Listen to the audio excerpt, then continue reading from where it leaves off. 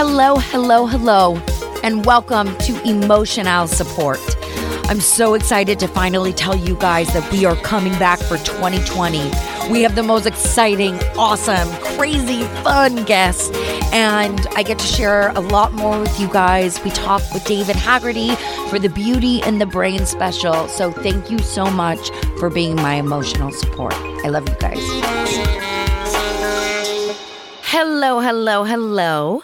I am Alessandra Torresani, and I am here with my other better half, David Haggerty, neuroscientist to the stars, basically just my everything, and this is Beauty in the Brain.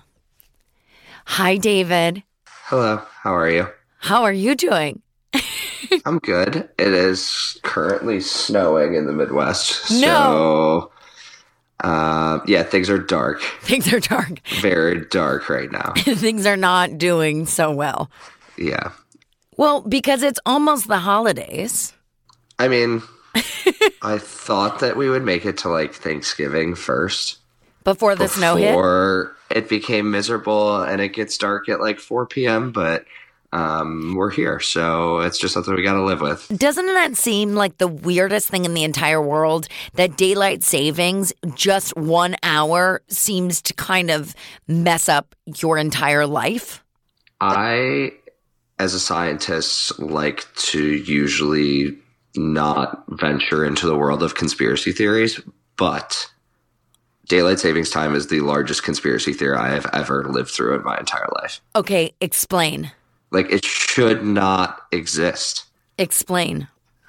I don't understand why we have to like randomly move the time around.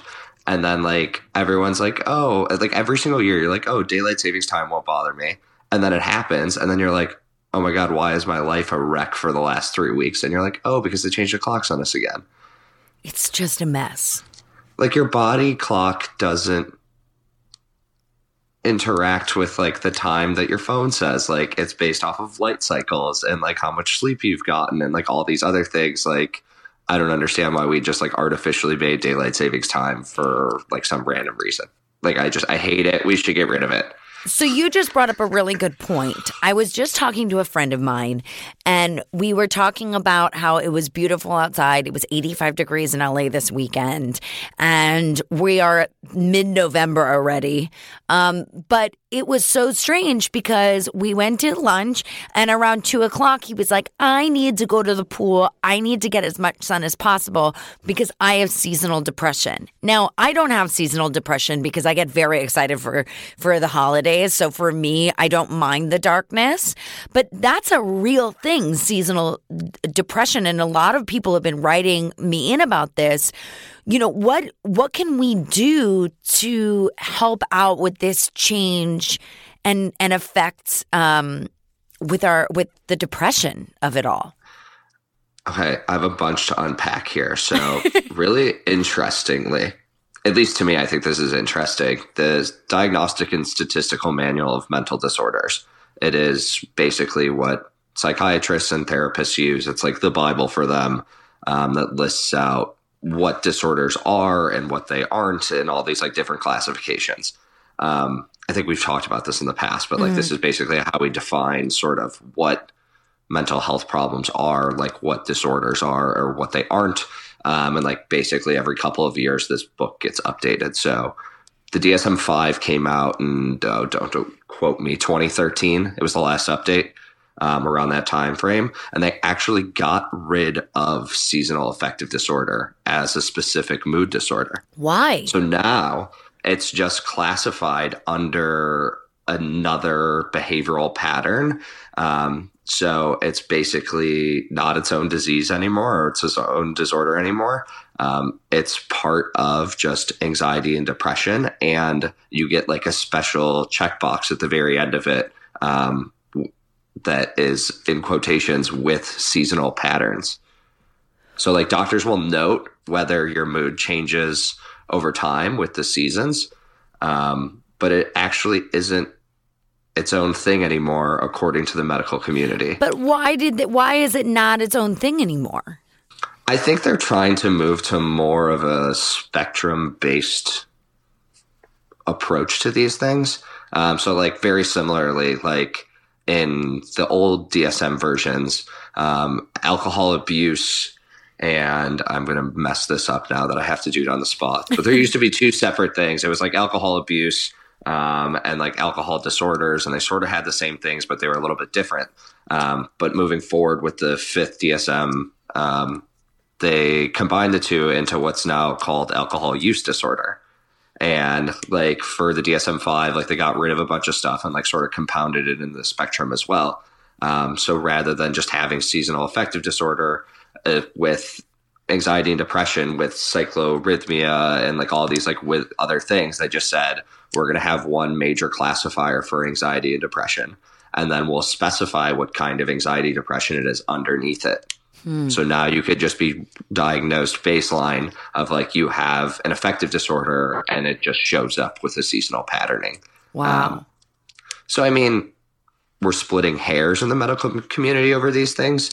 I'm a big proponent of looking at things on the spectrum.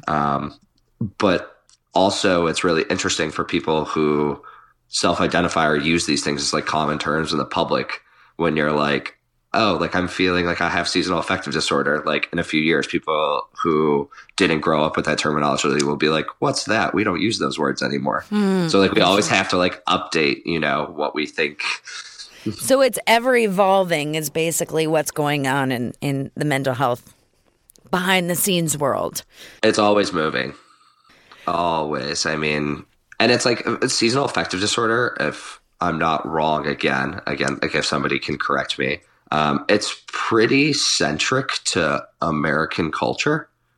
Really? So you're saying people like in Iceland, right? Because in Iceland God, I'm probably saying this wrong, but when people see the 18 hours of sunlight and the 18 hours of, you know, a nighttime, it doesn't affect them like 1 hour change for us?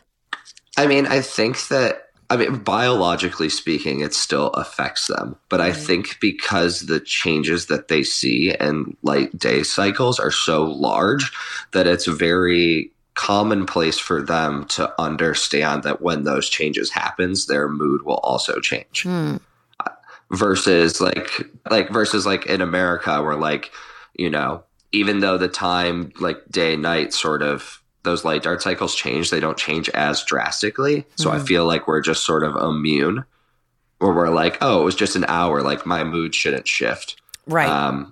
So you see people wanting to sort of medicalize it more here versus like culturally speaking in other places, these things might be happening. They might be happening worse, but like from a cultural viewpoint, seasonal affective disorder like isn't as culturally relevant in some other places. It's like inherently Western and almost American in a very weird sense. So what would you recommend for people out there who are affected by it? I know that there's, what are they, like the UVB lights or something that they say you should have with you, or? Yeah, so there's an underlying theory here that like your friend said, like they need to get sunlight. So sunlight in your skin actually converts specific molecules into vitamin D, and it does that through UV light. So a lot of people will get these like basically like happy lamps as they're marketed and branded that emit a specific wavelength of UV light. So there's UVA, UVB, and UVC. And the UVB is the light that doesn't give you a sunburn, but penetrates your skin and causes that reaction to happen. So you can actually boost internal stores of vitamin D. You can also take a vitamin D supplement.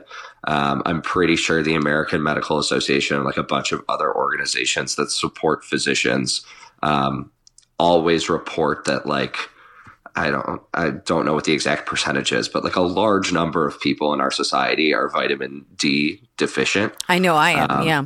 So there's like a lot of people too. Like I know my general practitioner will always suggest that I'm taking vitamin D supplements as well.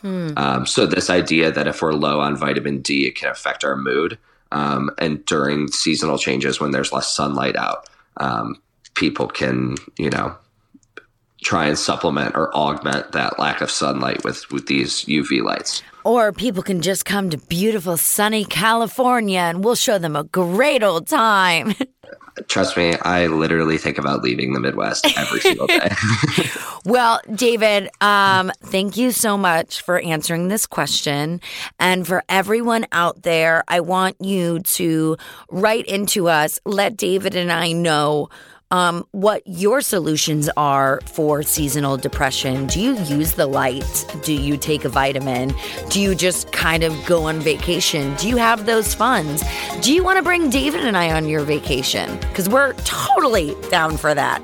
And thank you so much for listening to Beauty and the Brain. Bye.